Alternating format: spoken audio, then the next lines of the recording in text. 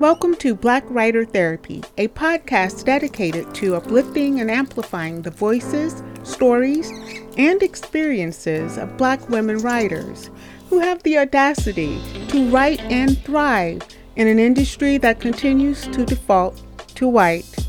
I'm your host, unlicensed therapist, creator, and producer, Ella Shawn.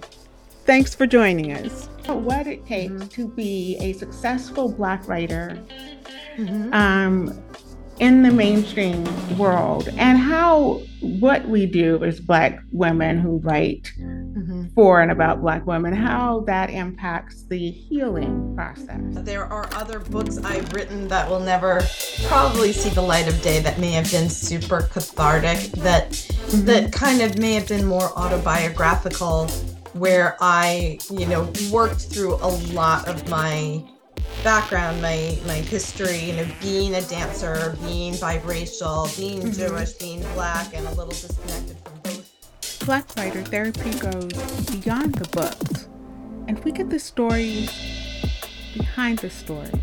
A safe space where authors can be vulnerable and themselves. I don't want to say they weren't marketable, but I think that I needed to write words for myself that weren't necessarily to be shared. And I think having worked through the narration that was in me to heal me, I was then able to go on and write Embers on the Wind, which I think connects to other people.